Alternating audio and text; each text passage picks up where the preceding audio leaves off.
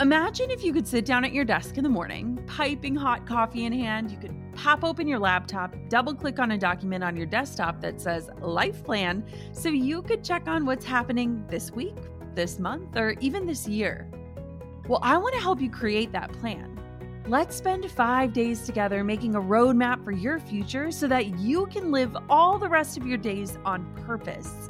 Yes, you can own the future that's coming your way.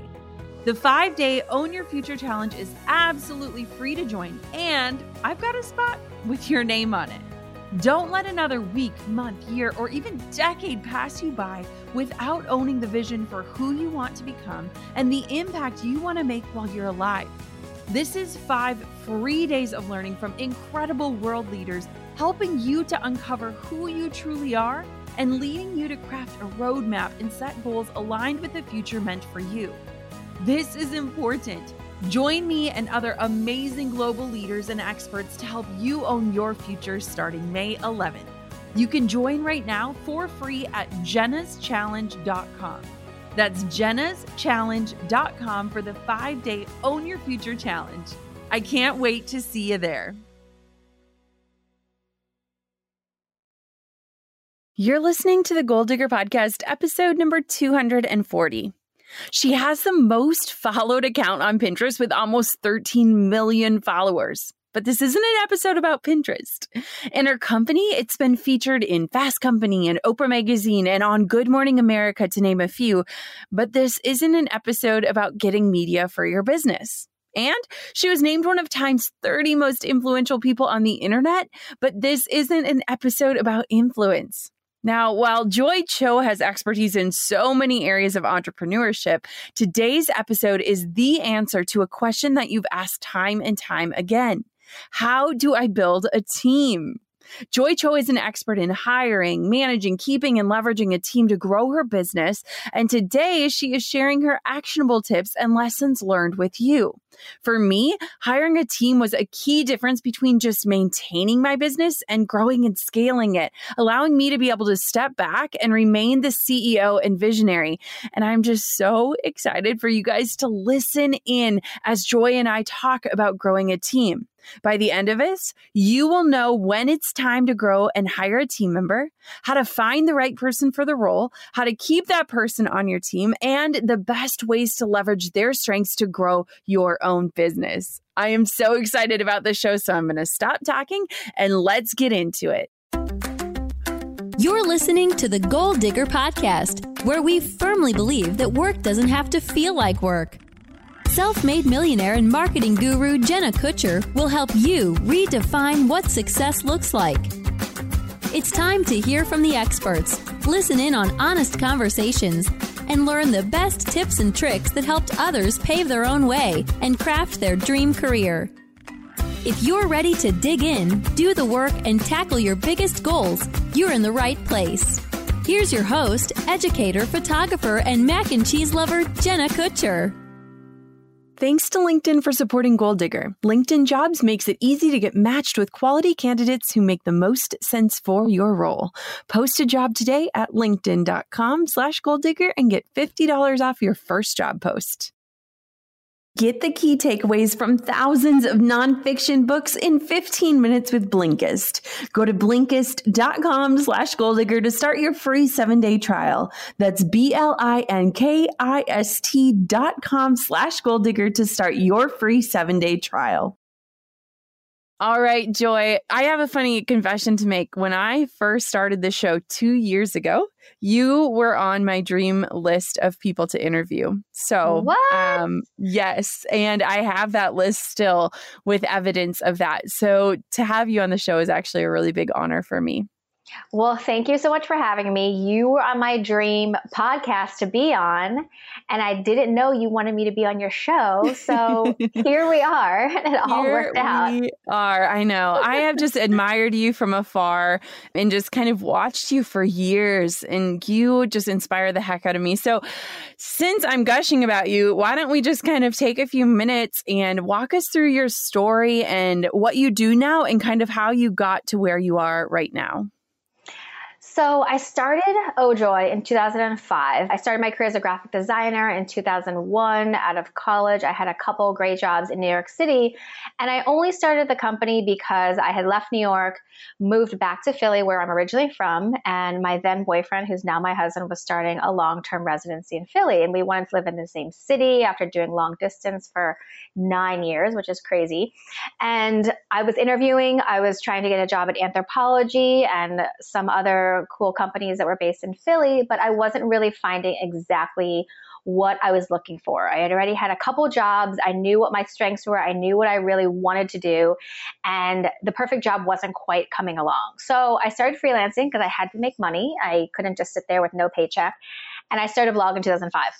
A friend was just like, why don't you just try this blogging thing? I have one and you can just put pictures on it and blah, blah, blah.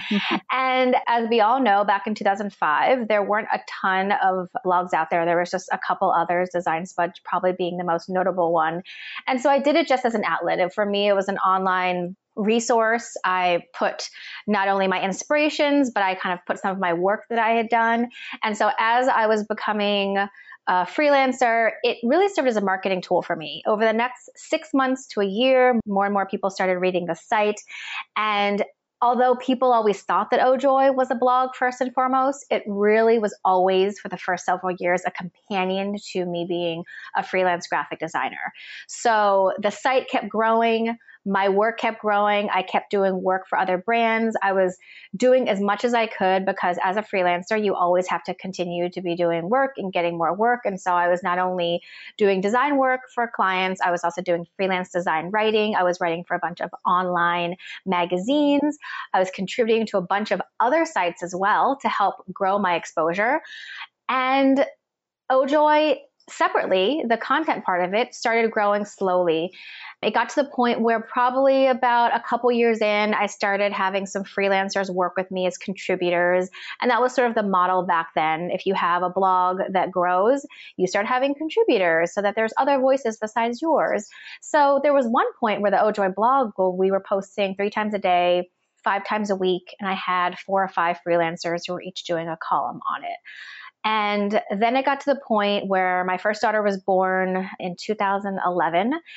And by that point, OJOY had been about 6 years old, and it had grown enough that I was ready to stop saying yes to freelance design work. And not that I didn't love designing, but I wanted to focus on designing stuff for OJOY and not for other brands. I was also ready to go into more product design and licensing and have it all be under the OJOY name. So a combination of things happened around that time.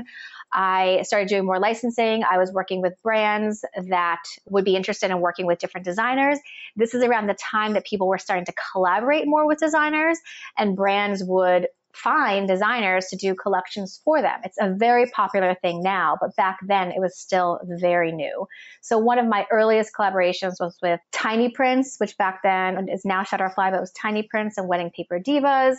And then I also did some stuff with Chronicle Books. And then I started a wallpaper line. And then I started a kids baby line. And it just kind of grew. I was working with smaller independent brands that were interested in this until it got to the point where I felt ready to pitch to Target. And you like how I just kind of like jumped through that. Dun, dun, Dun, dun, dun. It didn't all happen that fast, but around the time that I had an opportunity to pitch to Target in 2012, and I was getting ready to land that deal, I realized that I was still doing the majority of the work by myself. I had no full-time help. I had only had a couple freelancers here and there to do a little bit of work or some interns. And so right around 2013, I took the leap to getting an office outside of my house, because prior to that, I was working from home, and getting my first couple employees. And that's really what I call OJOY 2.0, because I think after that, that's when people started to have a better idea of who we were and see us outside of just being a blog. I think prior to that, people thought I was a blogger, which that's great and fine, but we were always so many things. But it was after that people saw, oh, OJOY also has a product line at Target. OJOY also creates content. OJOY also has books. And there were all these things that we were doing that people didn't really notice until after we started to make those bigger moves. So ever since then, really, I've grown my team organically from 1 to 2 to 3, and now I have 6 full-time employees, and we do a combination of creative content for social media. We produce products in collaboration with other brands through licensing. I have 3 books out that have already come out, and I have 3 more coming out next year. And I just started recently the OJOY Academy, which is a way for me to provide entrepreneurship skills and classes and consulting with other small business owners. And it's something that I've done my whole career, but really this year in 2019 was really important for me to come back and really focus on that. And so there you go. That's where we are today.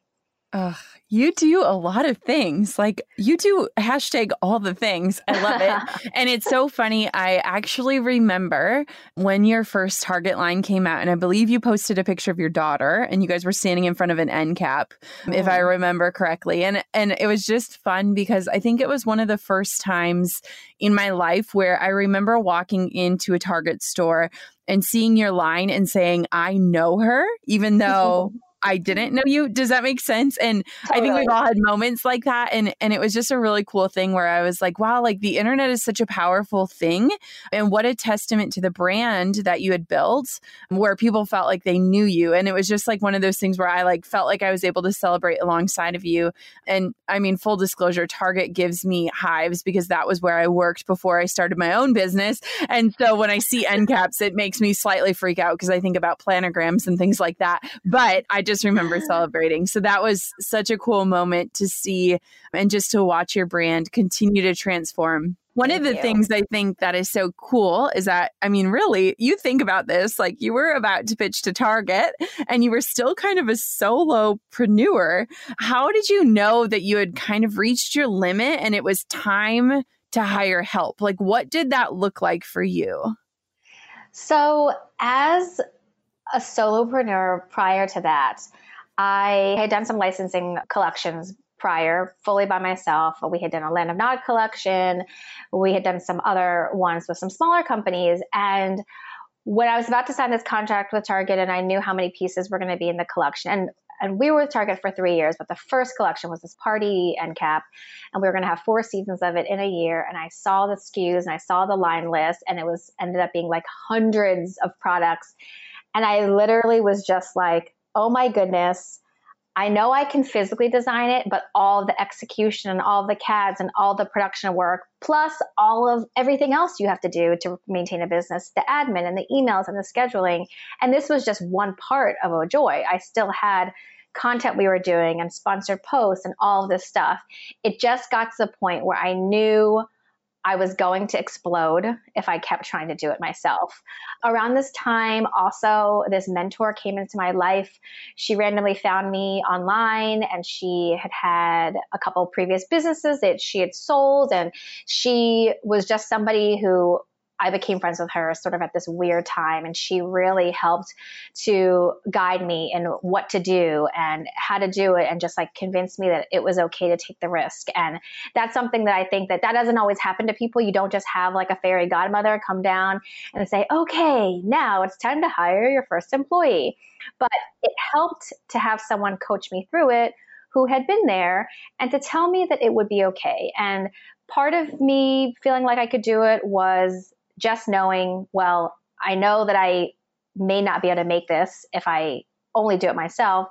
Part of it was the fact that I was signing this contract, that I knew that there was a certain amount of money that I could allot to a new person. Like it gave me a little bit of stability to know. So anytime you have some sort of regular contract, that always helps because there's some sort of consistency you're going to have there. And also it was just like, okay, what is the next level here? And do I want to if I want to grow and I want to take it to the next level, I need to be able to get help and ask for help and let people help me so that I can focus on other things as well. Oh, I think that's so cool. And what I hope for this show is like we can be the fairy godmothers and be like, and now is the time that you need help. And I think that, when I think about your journey, you did all the things for so long. And sometimes when it's time to ask for help, it almost feels like we're like giving our baby away and praying that somebody's going to care for it the way that we do. And I feel like there's so much emotion in hiring. One, because we're handing over things that we are passionate about, but two, the money piece. I mean, the money piece is probably the biggest piece that holds people back. And so I'm curious, but like, how could a solopreneur identify when it is time to hire a team member or when they can afford to hire a team member? Because I think that is a huge piece of the puzzle.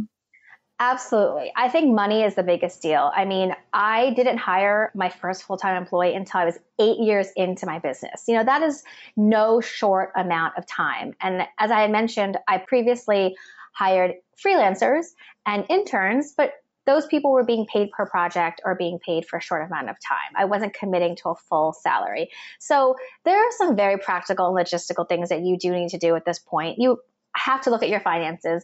You have to look at how much your company has made in past years, in the last year, and look at what your growth is. This is sort of typical kind of growth pattern things that people look at, profit and loss, looking at your books. And some people are great at this. Like some people are really on it. Every year they know how much more they've made. They're very pragmatic and systematic and they love numbers. And some people, similar to the way that I was, kind of want to run away and hide from the numbers. And you just, especially creative people, sometimes you're just like, okay, I just want to do the fun stuff. I don't want to worry about spreadsheets and look at those different things. But this is when you have to, because you don't want to get into a situation where you've hired somebody and all of a sudden that month you're not making enough money to be able to pay them. So looking at what your company has made, and ideally your company is profiting more and more every year, that chunk or more that you can use can go towards hiring someone new. Now, sometimes you do need to make personal sacrifices. It's the same thing with budgeting, like if you're saving up for a car or a house. Sometimes it's going to have to affect you personally, especially when you are the sole owner of your business.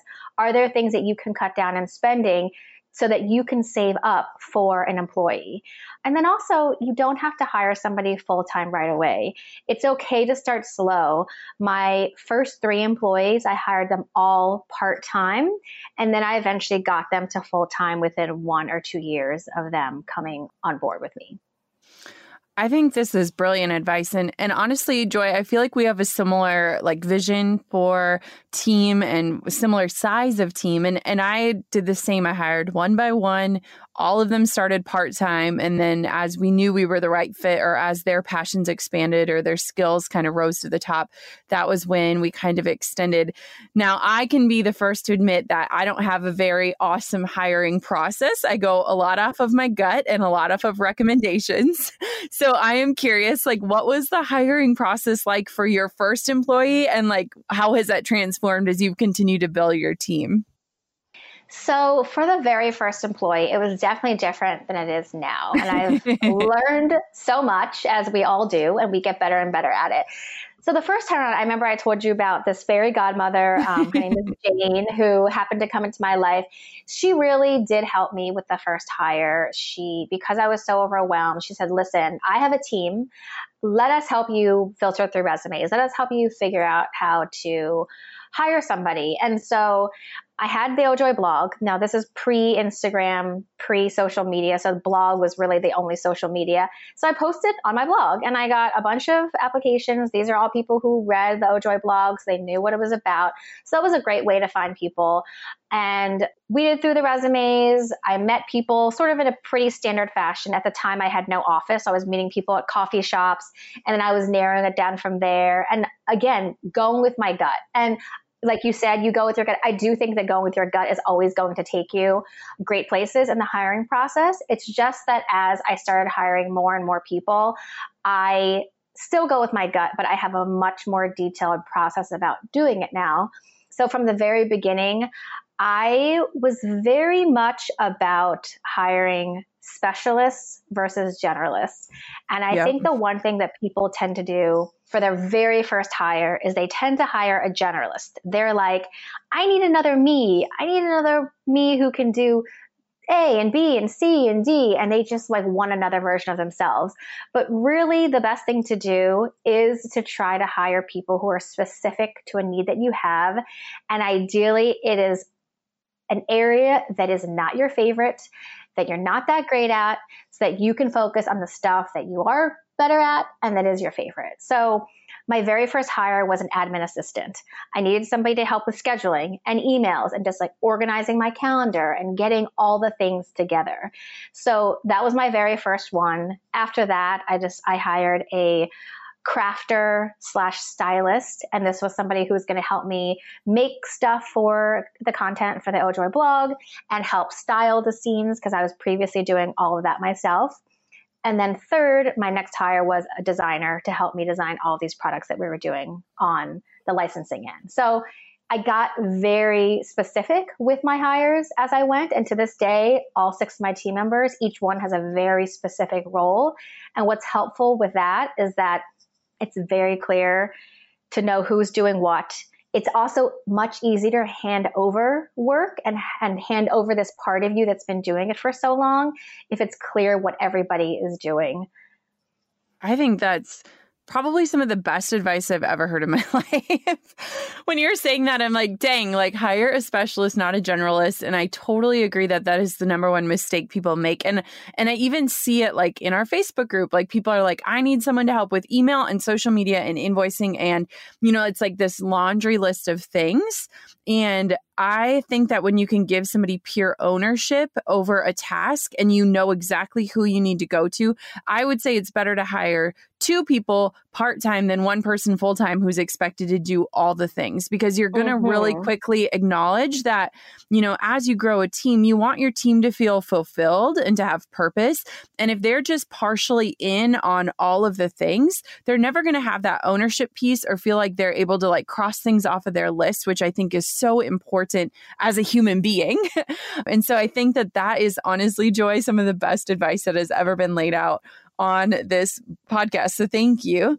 So I want to know, like, what are 3 things to avoid? So let's say somebody's listening and they're like, okay, I know I need help. I'm drowning. I've created something that is too big for just me, but I'm really freaked out about hiring. What are some things to avoid? Because we can talk all day about the good things, but what if those things don't go as planned? Well, the generalist versus specialist thing is definitely part of that. But there's some other things that I now do with part of even the hiring process. So when I'm looking for a new candidate, I am very specific in the job listing. I think that when people get into trouble and they don't feel like they're getting good candidates, it's because you kind of put up this general thing on social media or in a job listing. I need this type of assistant, or I need this type of position. And they kind of keep it vague and they say, send your resume, send your work samples, whatever it might be. But what you want to do is you want to set up an applicant for providing you with as much information as possible. So I will do a application.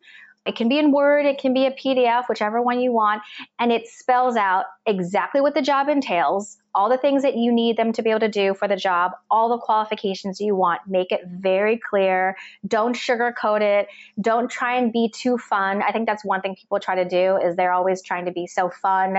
I'm a cool company. I have a creative company. You're going to have so much fun. And that's great, but people need to know what the nitty-gritty is of every job. And then when it comes to an application, ask questions ahead of time. These are the questions that you might ask in a job interview. You know, some typical ones like, what will you contribute to the team? Or why do you want to work for me? Or things like that. But put it up front, because that saves you the time from having to ask that in person. If the person doesn't give a great answer in an application, you can automatically cut them. Also, be detail oriented in who you're looking for. I don't take resumes or take interviews with anybody who has a typo. If you have one typo in your email or in your application or in your resume, you are out, and I don't even consider you.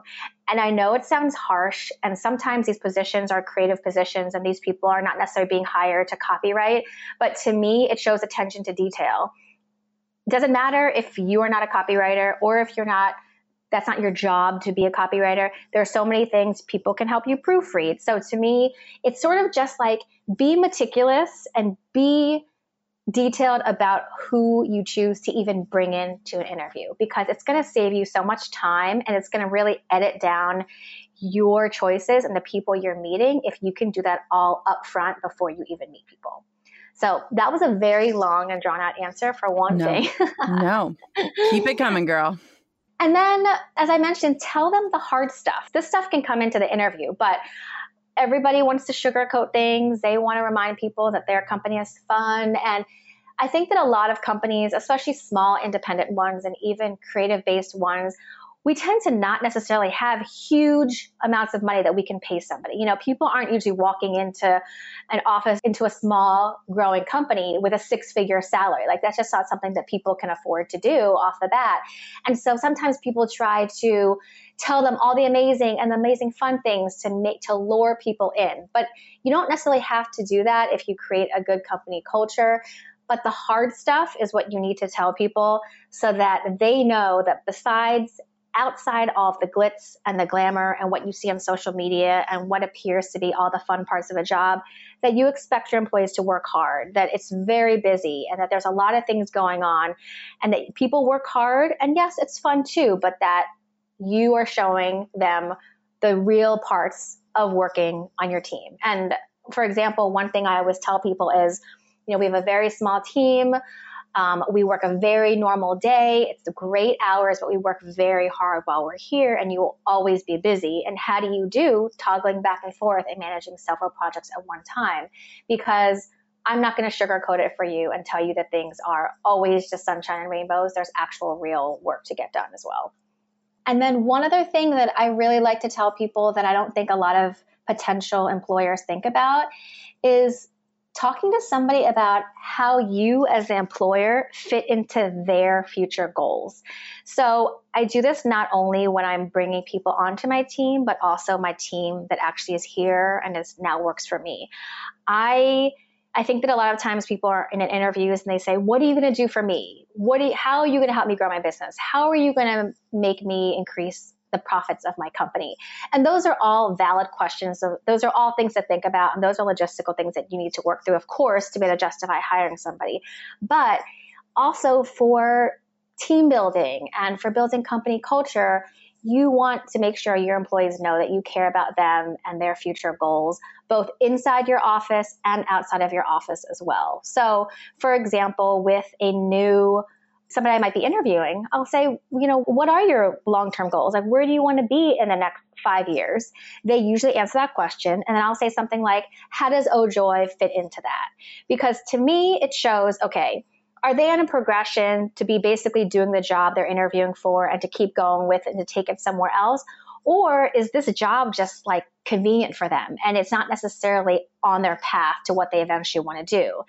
And it's important for me to hire people who my job is on the path of what they want to do. Even if it's not exactly what their future in 10 or 15 years holds, I want to make sure that the experience they're going to gain from me is going to help them, but also knowing how serious they are about working for me and knowing that their contribution to my company is going to help them in the long run.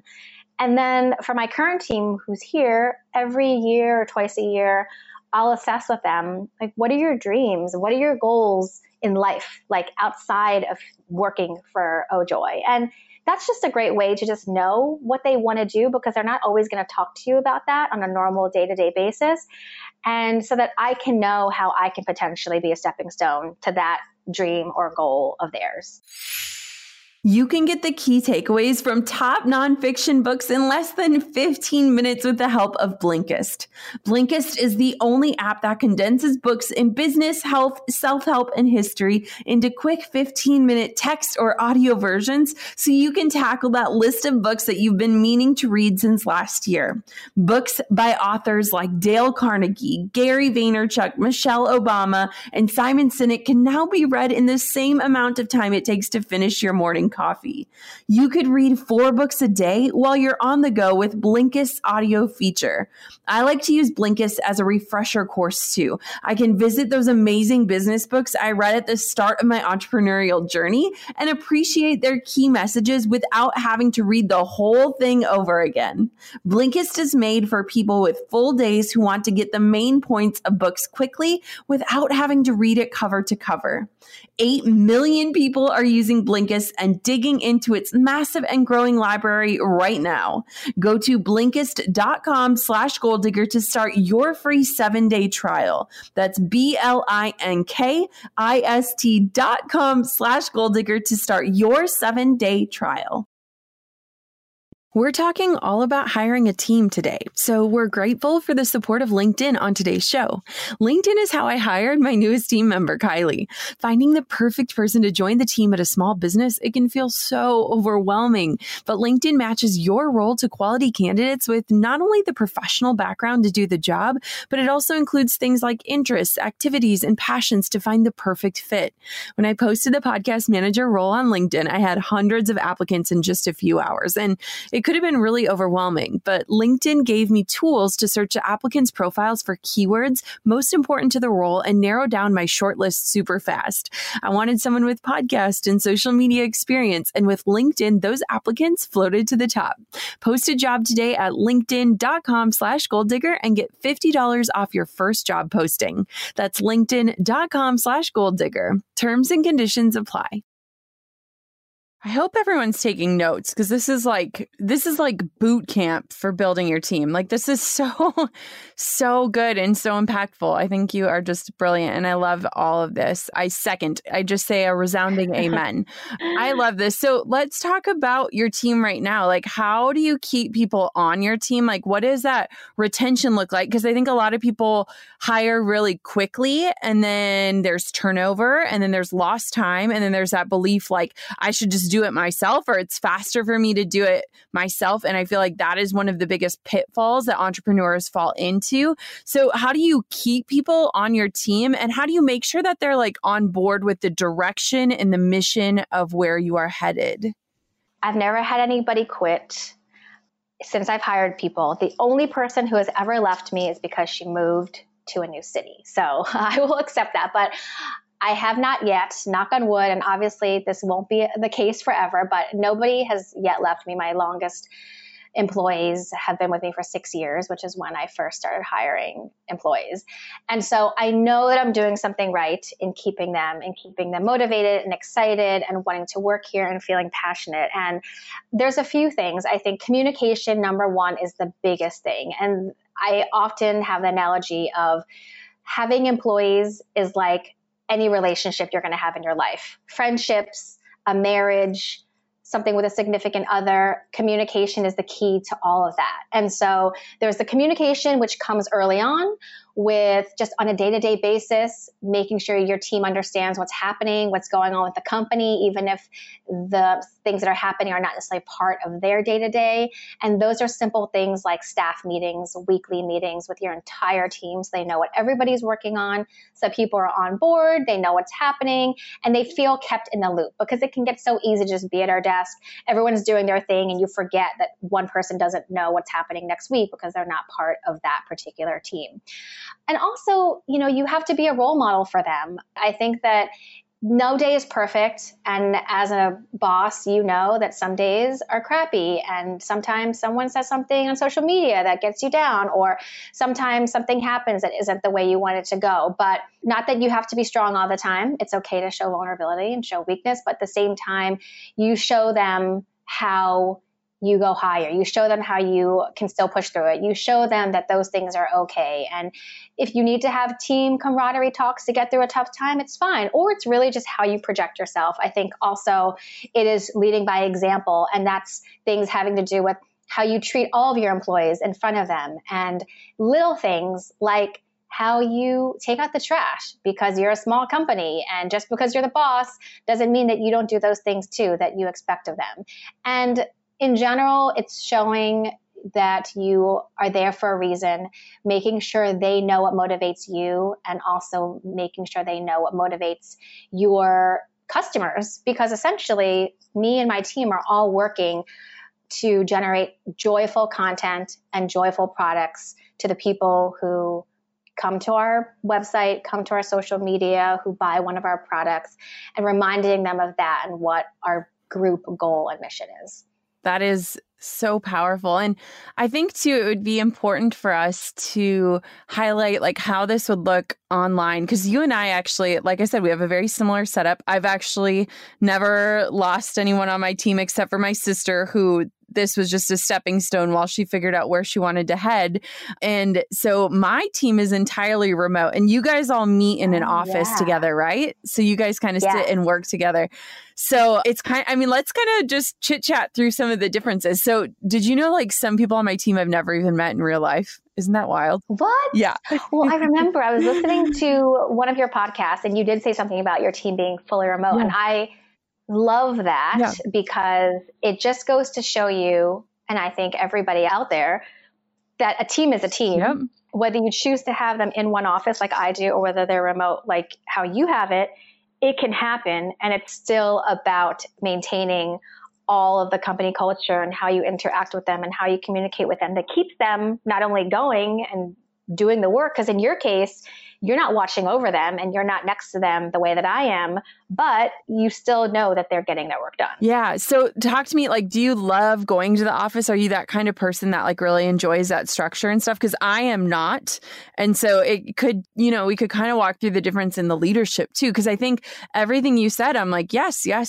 And it just looks different online, but I love hearing, because I'm super introverted. So talk to me a little bit about your decision to have people show up to the office and what that looks like, because I think that culture is entirely different.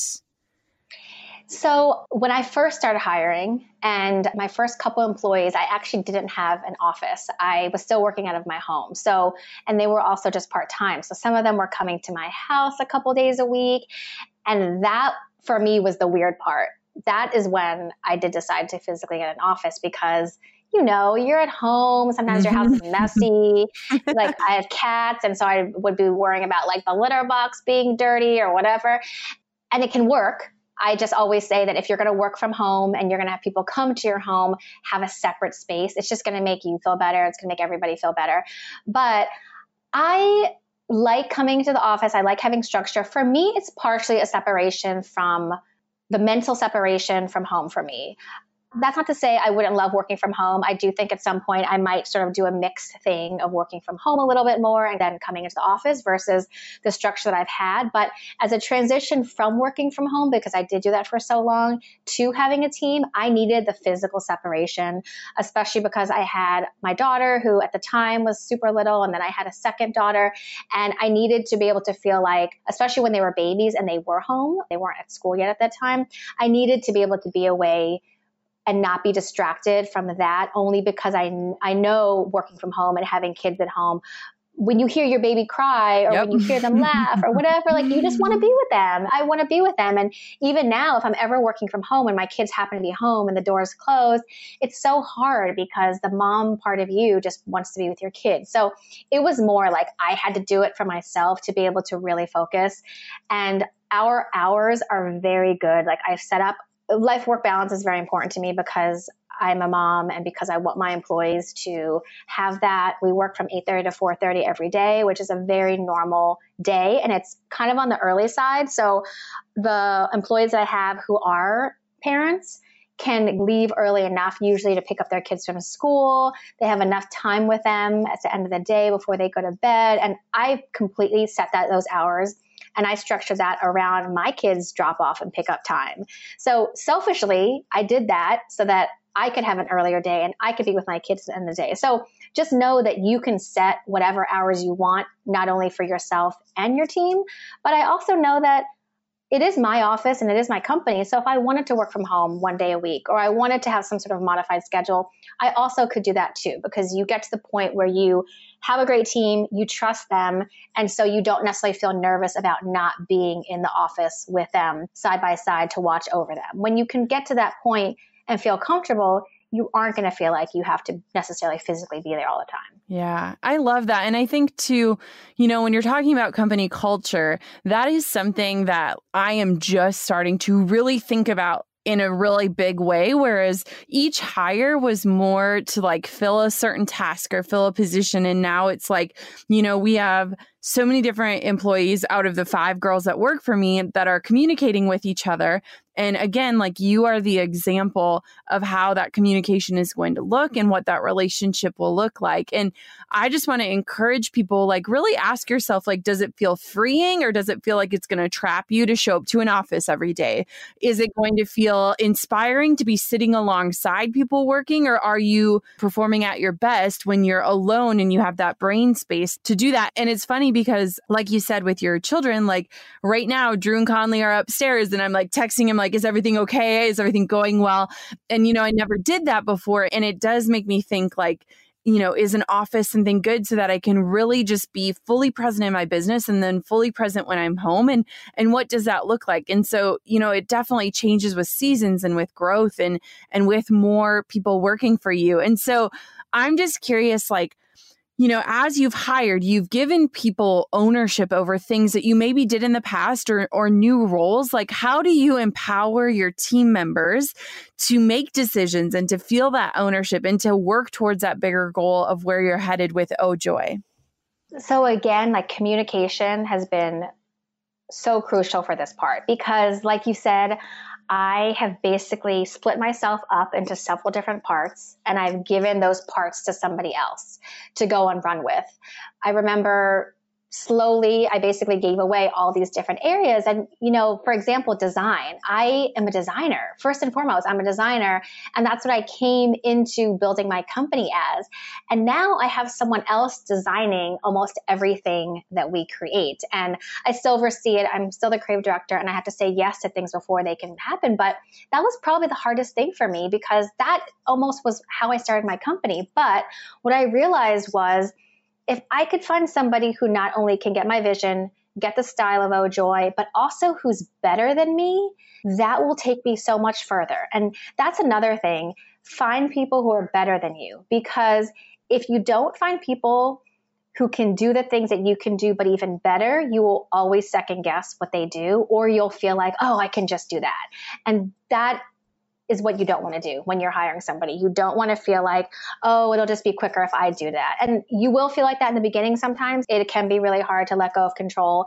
And especially if you're training somebody who's just new or just needs to acclimate to your company and your style. Especially here at OJOY, we have a specific voice and a specific style and certain colors and all that stuff. So anyone new is not going to get that right away. But the time that you spend, the patience that it takes out of you to be able to train somebody and to let them learn, let them make mistakes, it's all going to be so much more worth it once they've gotten it and it's down. And from there, they can go and run with it. And again, it takes time, but now I have my team who everybody has their own department, from design to social media to e-commerce, that they each can do their thing and they feel ownership of it. And in terms of sort of micromanaging or trying not to micromanage, I do what I call check-ins, where I have touch base calls or meetings with everybody. And how often I have that really depends on the person. Some people it's once a day. Some people it's a couple times a week, depending on the work they do. But the touch base is sort of like, that's when we're literally touching base on the work that they're doing. They've previously been assigned certain tasks or certain projects, and I've been very clear and communicated upfront when those things are due. So if you front load it and you tell them when things are due and when you want to review it or when you want to review a first draft, you don't necessarily feel the need to have to check in with them so often, or you don't feel the need to micromanage. And then also, if you set up touch points and touch base meetings with them, they know to be working towards that date, that time, to be able to show you what they need to show you and get your feedback. Mm-hmm. I have an interesting question for you, and I'm just curious if you've ever experienced this, but there have been moments in my business where all of a sudden I'm like, oh my gosh, like I am a boss and my days are filled with managing people and not necessarily creating like I used to. Did you ever experience that? Because I think a lot of us too, as our businesses grow, and again, like this has been years and years in the making for both of us, but all of a sudden I'm like, okay, today, like the big things I need to do are connect with team members, and it's not necessarily like in the trenches creating. How has that felt for you, especially as a designer? That is probably one of the hardest things, to be honest. It's just like any job, especially with social media. People see like all the fun stuff. They see all the glamorous stuff. They think that I just am doing all the fun things and all the colorful things all day long. And they don't see the administrative stuff or the emails or the meetings or the calls. And so I think that when you get to the point where you do have multiple people on a team and you are managing people, it does get into the nitty gritty of that. And I think that is really hard. But for me, I think of it as they meeting my team are allowing me to focus on coming up with new ideas. I'm the one who comes up with what are we going to do next? I'm the one who's pitching to new clients or potential clients and brands that we want to work with. I'm the one thinking about like, oh, I want to do a children's book. So here we go. Like I have to write this children's book and it's going to come out next year. So while there are parts of it that, all of a sudden now you are managing a lot of people, you have to realize the balance of that and what the managing of people and your team allows you to do and allows you to grow personally, but also allows your whole company to grow. I love that. I know. I think it's just always like a catch-22 when you're like, I'm a people manager now. Like, how can I still feel like a creative and, still feel like I am behind that creation process as the visionary while also letting people do their job? So my last question for you is this. What is the biggest lesson you like to share with a solo freelancer who is unsure if they should grow a team? One thing I always tell people is you don't have to grow a team. The choice is completely up to you. Don't feel the pressure from anyone else. Because I've also had people tell me, why do you only have 6 employees? Why don't you grow your company to 100 employee size business? And I don't want to. There are different companies of different sizes that make a different amount of money or have different growth rates. Everybody is different, and there's literally no one way to do it right or wrong. And if you are the type of person who truly wants to work by yourself and does not want to work with people, you don't have to. But it's also going to limit what you can actually do. You can say, yes, I want to work by myself at home for the rest of my life, and that's fine, but know that it will limit what you can do because you can only do so much on your own. And I think that's what it comes down to.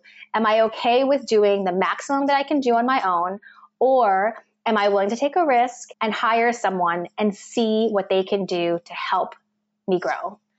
And that is really the deciding factor, because ultimately it's all up to you, and it's all up to you how you grow. And know that you can go slow and start slow, and that's totally okay. And also, if it doesn't work out, or if you hire somebody and you realize, you know what, I'm not a people person, that's okay. You can go back to the way it was before. But also just know that people are such a big part of growing a business, and finding the people that can do things that you can't do or who can do it better than you. And it really, for me, it took my company to the next level by adding a team. Oh, same. Thank you so much. I could talk to you all day, but I'm just watching. I'm like, man, we could keep going. Maybe we should do a part 2, because this is just such good content. And I think so many people, this is one of those things that just catches them up. But in the meantime, where can everybody connect with you and check you out and follow along on your journey? You can find us at ojoy.com, and you can find our new Ojoy Academy at ojoy.com/academy, or on social media at Ojoy. Oh, you are amazing. Thank you so much for making my dream come true of having you on the show. And thank you for just showing up and sharing so much truth today. Thank you, Jenna. Thank you so much for having me. Man alive, isn't joy amazing? I feel like we could have talked about this all day. And I think that there is so much that she shared that it's like, gosh, I hope you guys are writing this stuff down. I think hiring a team member is one of the scariest things you can do as an entrepreneur. But a lot of times we build these businesses that means that we're running around the clock, running ourselves ragged to try to do it all. And there comes a time for everyone when it's simply too much. That the thing that we've built has become kind of a beast. And so I loved Joy's approach to hiring and finding people that aren't just general entrepreneurs, but that are fitting into specific parts of your business, parts where you might not love, parts that you might not be great at. And you're hiring the right people for the right positions. And guess what? You're going to mess up. It takes time to do this.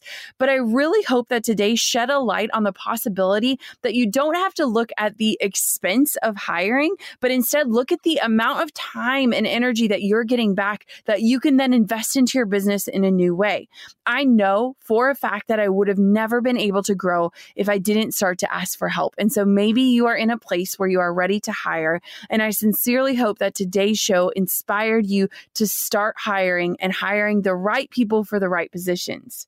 Before we sign off, I want to share the review of the week from Haley Rose. And it says, seriously, this is one of the things that I look forward to each day. I started listening, but the content is incredible and inspiring. It makes me hopeful that I can make my dreams a reality.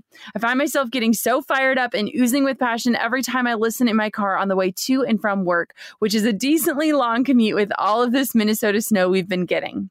Thank you so much, Haley. If you're still listening and this show has inspired you or encouraged you, would you just take a second to leave a review? Make sure you hit that subscribe button so that you never have to wonder if we have a new episode out. And just let people know that you're tuning into the podcast, because as we continue to grow, I continue to get these dream guests on that are sharing this kind of information with you so that you can grow the business of your dreams. Thank you so much to Joy for showing up today. And I mean, let's be honest, we could always do a 2.0 soon. Thanks for listening to the Goal Digger Podcast. Dive into the show notes for this episode and all past episodes at www.goaldiggerpodcast.com. If you love the show, share it with a friend. The more the merrier. Thanks for tuning in. We'll see you next time, you Goal Digger you.